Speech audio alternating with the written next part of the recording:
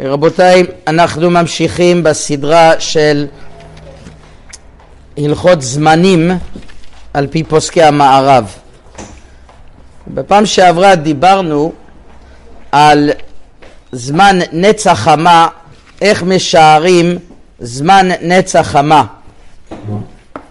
והבאנו את השיטה של הבית דוד ששעה לפני יציאת השמש זה כבר נקרא נצח חמה,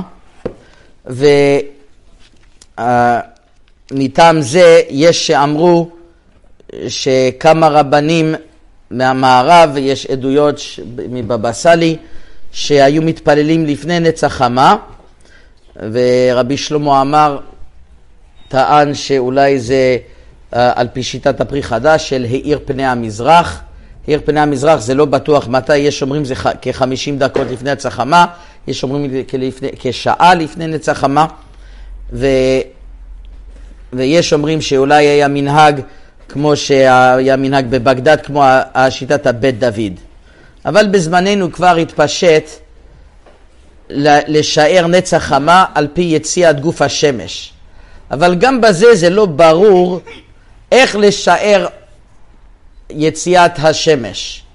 וזה תלוי האם אנחנו משערים לפני הנץ המישורי, לפי הנץ איך שיצא מן המישור, באנגלית מההורייזן, או האם אנחנו משערים לפני מה שאנחנו רואים, ולפעמים אנחנו נמצאים במקומות גבוהים יותר, איפה שיש הרים, והנצח חמה מתארך. זה לא רק שאלה בנצח חמה, זה גם כן שאלה בשקיעת החמה.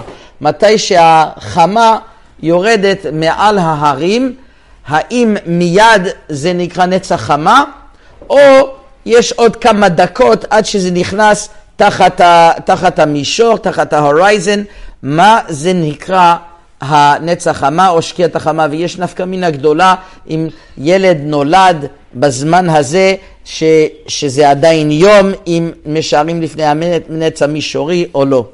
וזה מחלוקת עצומה, ויש כמה הנהגות בזה, אבל בהרבה מקומות הם כבר מכריעים כמו מה שכתוב בספר הנברשת בשם המהריל דיסקין, שבירושלים הוא אמר את ההרים הקרובים כמו הר הזיתים זה לא משערים, אבל להרי מואב שזה יותר רחוק, הספר דברי יוסף מביא אולי זה תחום שבת, לפי מה שיוצאים תחום שבת, אז כן משערים, כי אנחנו רואים את זה כמו חלק מהעיר. ויש שלא משערים בזה בכלל, אבל חשוב לציין שמרן הברכי יוסף בסימן שין למד א' לגבי הלכות שבת, לגבי מה זה נקרא שקיעת החמה אם תינוק נולד אז, אומר הברכי יוסף, כל שהשמש נראה אפילו קצת לאדם שנמצא על גבי המקום הכי גבוה בעיר, זה נקרא עדיין יום. זה נקרא עדיין יום, ואם ירד השמש מאז, אז זה כבר נקרא בין השמשות, ואנחנו לא נמול את הילד ביום הזה, אלא יום הבא, ואם זה היה יום שישי כמובן זה ספק, ודוחים את זה ליום ראשון. גם הרב פעלים בחלק ב' סוף סימן י"ט גם פוסק ככה, אבל החידה אומר זה היה מנהג בחברון וירושלים עיר הקודש. אז רואים שהיה מנהג בזה לשער כן לפי הערים ולא לפני המישור. לא רק זה, בספר נהר מצרים לרבי רפאל בן שמעון מרבני רבת, ואז הוא היה בירושלים, זה הבן של הצוף דבש, ואחר כך הוא נהיה רב בקהיר, והוא כתב הלכות ומנהגי מצרים, ספר נהר מצרים מאוד חשוב, בהלכות מילה, אות י"ב, הוא כותב שהמנהג במצרים זה כמו המנהג בארץ ישראל, אבל הוא מוסיף משהו, אם השמש נראה אפילו קצת מהמגדל, הכי גבוה של העיר, אז זה עדיין יום. ואם זה לא נראה מהמגדל, אז זה כבר נחשב כמו ספק יום, ספק לילה. אז זה אפילו מגדל שעשוי בידי בני אדם. וכאן הבן שואל, האם יהיה לנו עכשיו מגדל גבוה מאוד, בניין גבוה מאוד, בת 50 קומות, ומישהו נמצא מעל?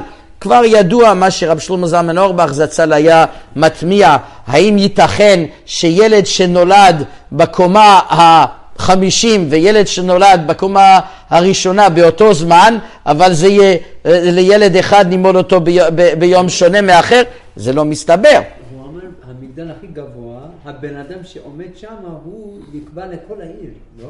כן, הוא קובע לכל. זה לא בשביל שלמה זלמן? כן, לא, אבל רב שלמה זלמן אמר שלא ייתכן שיש שני זמנים. לא ייתכן שיש זמנים. אבל מה שקורה זה מקום שעשוי בידי בני אדם, זה יכול לקבוע בשביל העיר, זה משהו פלא. זה משהו פלא. אבל כך רואים מהנהר מצרים. אז אולי יש מקום לטעון שלא מדובר על בניינים מאוד מאוד גבוהים, מדובר על דברים רגילים שבעיר, אבל עד כדי כך גבוה זה צריך באמת יישוב הדעת להכריע שזה יקבע בשביל כל העיר. אבל על כל פנים, כן אנחנו רואים מהחידה שהדברים הטבעיים כמו ההרים, המקום הכי גבוה משם כן יכול לקבוע לגבי העיר.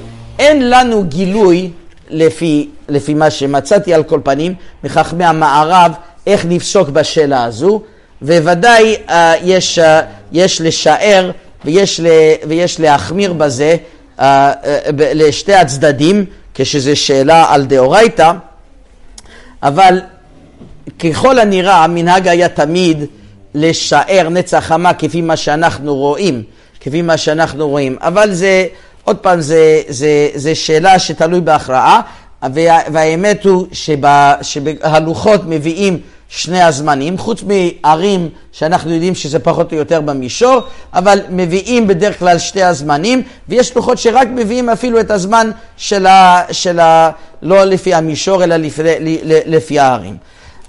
על כל פנים, גם בזמן הזה של נץ החמה יש שאלות ותשובות איש מצליח, שהוא טוען שאנחנו ננקוט לפי מה שיצא כל גוף השמש, ששתי דקות וחצי, ויש גם טוענים שעד 4 דקות זה עדיין נקרא נץ החמה. זה עדיין נקרא נץ החמה. השבת הזו היה לנו זכות לארח את הגאון רב קולדצקי, זה החתן של רב חיים קניבסקי, ושאלתי אותו מה היה מנהג החזון איש, איך לשער נץ החמה בשאלה הזו, והחזון איש אמר שעושים בין לבין. הוא אמר בין הנץ המישורי לבין הנץ שתלוי בהרים, עושים משהו באמצע. וגם בזה החזון איש גם הוסיף שכל שאדם מכוון לנץ החמה, אף על פי שהוא לא בדיוק קולע את המטרה להיות בדיוק בנץ החמה, זה נקרא עדיין כמו שהוא התפלל נץ. והוא מביא ראיה שבגמרא כתוב ששמח מאוד אחד מהאמוראים על זה שהוא התפלל בנץ החמה. למה? בגלל שהוא באמת קלע אל המטרה והוא שמח מאוד. אבל זאת אומרת, זה מעלה, אבל זה ודאי לא כאילו הוא לא התפלל נץ. ויש באמת שמביאים כל 4 דקות אחרי נץ, זה עדיין נקרא נץ. אז זה לא ברור העניין הזה של נץ החמה להיות בול, להיות מדויק לפי השניות. ודאי כל שיכול לדייק שפיר דמי, אבל אם זה יבוא בחשבון שבן אדם ממהר ובגלל זה יפסיד את העיקר, זה ודאי לא. ובאמת בשאלות ותשובות מקווה המים לרבי משה מלכה, אין לי את הציון עכשיו, יש לי את זה בכתובים, אבל הוא גם מתרעם על אלו שרצים אחרי נץ החמה ובגלל זה מפסידים את עיקר הכוונה. ודאי רחמנא ליבא, ויותר חשוב להתפלל טוב אף על פי שכמה דקות מתארך הנץ, אבל על כל פנים מישהו מתפלל בכוונה, ובפרט אם זה יהיה בתוך 2 דקות וחצי שעד שיעלה גוף השמש, או בפרט גם כן יש אומרים אפילו 4 דקות אחרי זה, זה ודאי נחשב בערך כמו נץ, לא להפסיד כוונה בגלל זה. בסדר, זה לגבי העניין נץ החמה. עכשיו, איך אנחנו משערים זמני קריאת שמע? כתוב בשולחן ערוך סימן נ"ח שהזמן קריאת שמע זה 3 שעות ביום. ב3 שעות תוך היום, זה נקרא זמן, עד אז אפשר לשער זמן קריאת שמע, וזמן תפילה זה 4 שעות. עכשיו, כידוע, יש 2 זמנים, איך אנחנו משערים את הזמן הזה. האם אנחנו משערים את זה מעלות השחר או מנץ החמה? המשנה ברורה בכמה מקומות אומר שוודאי הזמנים האלו זה שעות זמניות. מקורות קידומים לזה יותר, שאנחנו משערים שעות זמניות. אז זאת אומרת, אם אנחנו משערים מעלות השחר עד צאת הכוכבים, אנחנו משערים מ-6 בבוקר, בוא נגיד זה נץ החמה, עלות השחר זה 5 בבוקר, וצאת הכוכבים של 4 מילים, בוא נגיד 72 דקות, זה יהיה ב7:30, אז מ5 עד 7:30 בלילה, זאת אומרת זה 14.5 שעות, ואנחנו מחלקים את זה ל-12, וזה יהיה השעות הזמניות. בוא נגיד כל שעה בערך 75 דקות, 75 כפול 3, זה יהיה הזמן מעלות השחר, זה יהיה הזמן קריאת שמע. ולפי הגאון מווילנה, אנחנו נשאר בוא נגיד נץ החמה מ6 בבוקר ושקיעת החמה 6 בלילה, זה 12 שעות, כל שעה, מחלקים את זה לשעה, כל שעה זה שעה, בוא נגיד 60 בדיוק, כמו זמני ניסן ותשרי, אז משערים מלפני נץ החמה, 3 שעות אחרי נץ החמה, זה יהיה סוף זמן קריאת שמע. איך אנחנו נוהגים במערב הפנימי? זו שאלה מאוד נוגע למעשה, ובפרט בשבתות, אנחנו רואים, בשבתות יש כאילו שהתפללו מאוחר, וזה היה אחרי זמן קריאת שמע של המגן אברהם. אז בספר פרחי שושנים של רבי ידידיה מונסונגו, אות ת' סימן כ', באוצר המכתבים של רבי יוסף מסס חלק ג' 1000 תתכ"ה, הם כותבים, ושמנהג כל המקומות במערב ובאלג'יר להתחיל התפילה בשבת באיחור, וסמכו על דעת הלבוש והגאון מווילנה שזמן קריאת שמע באיחור יותר. גם כן בשאלות ותשובות מקווה המים חלק ד' סימן ח', ובאמת כן נהגנו בחוץ לארץ מימים ימימה להתפלל ביום השבת מאוחר, ושום אחד לא פצע את פיו, כי היו רבנים גדולים חסידים עד שמעשה, ואף אחד לא מחה בציבור על כך, כי ידוע עליהם יסוד ההלכה, וכל המערער אינו אלא מן המטמאים. כך רבי דוד עובדיה כותב בספר נהגו העם, גם רב יחב"ד חזן, אולי הזכרתי את זה, הוא גם מזכיר את זה בסימן י"א, שמאחרים תפילת שבת ויום טוב, אף על פי שזה לא נכנס לתוך זמן המגן אברהם, על כל פנים לתוך זמן הגאון מווילנה. ומכנים את זה הזמן גאון מווילנה. עכשיו, מה דת מרן בזה? אז יש שטענו שדת מרן זה ברור כמו המגן אברהם, שאנחנו משערים את הזמנים מעלות השחר. בגלל מרן בכמה מקומות מבואר שמיל זה 18 דקות.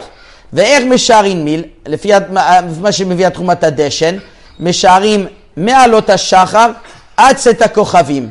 ואם משערים מיל כך, וזה דרך הילוכו של אדם, אז גם כן משערים את היום מתחיל מעלות השחר, מתחילים את השעה אז. וזה דת מרן גם כן לשער את הזמן קריאת שמע מעלות השחר. ואם כן, לכאורה מנהג זה נגד דת מרן. אז הבאנו בספר מגן אבות, בסימן רפ"א, כמה יישובים, אני אזכיר אותם בקצרה וזה נכנס לפרטי הסוגיה, אני לא רוצה להיכנס יותר מדי, מי שרוצה יעיין שם, שזה לא מוכרח בכלל להגיד, שלדת מרן נתחיל לשער את השעות מעלות השחר. שאף על פי שמרן פוסק מיל, זה 18 דקות, והחשבון מיל יוצא מעלות השחר עד צאת הכוכבים, זה לא מוסכם לכולי עלמא. הגאון מווילנה מביא בסימן תנ"ט, בפירוש השני, בתוך הרמב"ם, שמשערים 18 דקות מנץ החמה עד שקיעה גם כן, אם אנחנו משערים שביום יש 40 מיל מנץ החמה עד שקיעה, וזה גם יעלה 18 דקות, וגם אנחנו נתחיל מאז. וידידי הגאון רב יוסף פרץ שלח לי מספר חדש שיצא, לא יודע אם זה ספר חדש, מספר שיצא מהגאון תוקפו של רב יצחק אלמליח, ששם כתוב מפורש לשער כמו דברי, הוא מביא מהבית יהודה, רב יהודה אייש, ומהרש צרור, שמשערים לפי נץ החמה, לפי זמן נץ החמה, זאת אומרת לפי זמן המאוחר יותר בזמן קריאת שמע. גם הספר מנחת כהן הוא מצדד שגם לפי דת מרן אינו ברור שהזמן קריאת שמע זה מתחיל מעלות השחר. זה כתוב גם כן בספר של, כפי שהזכרתי, במנחת כהן, פרק ה' דיבור המתחיל, ונראה לי שמחשבים לפני נץ החמה,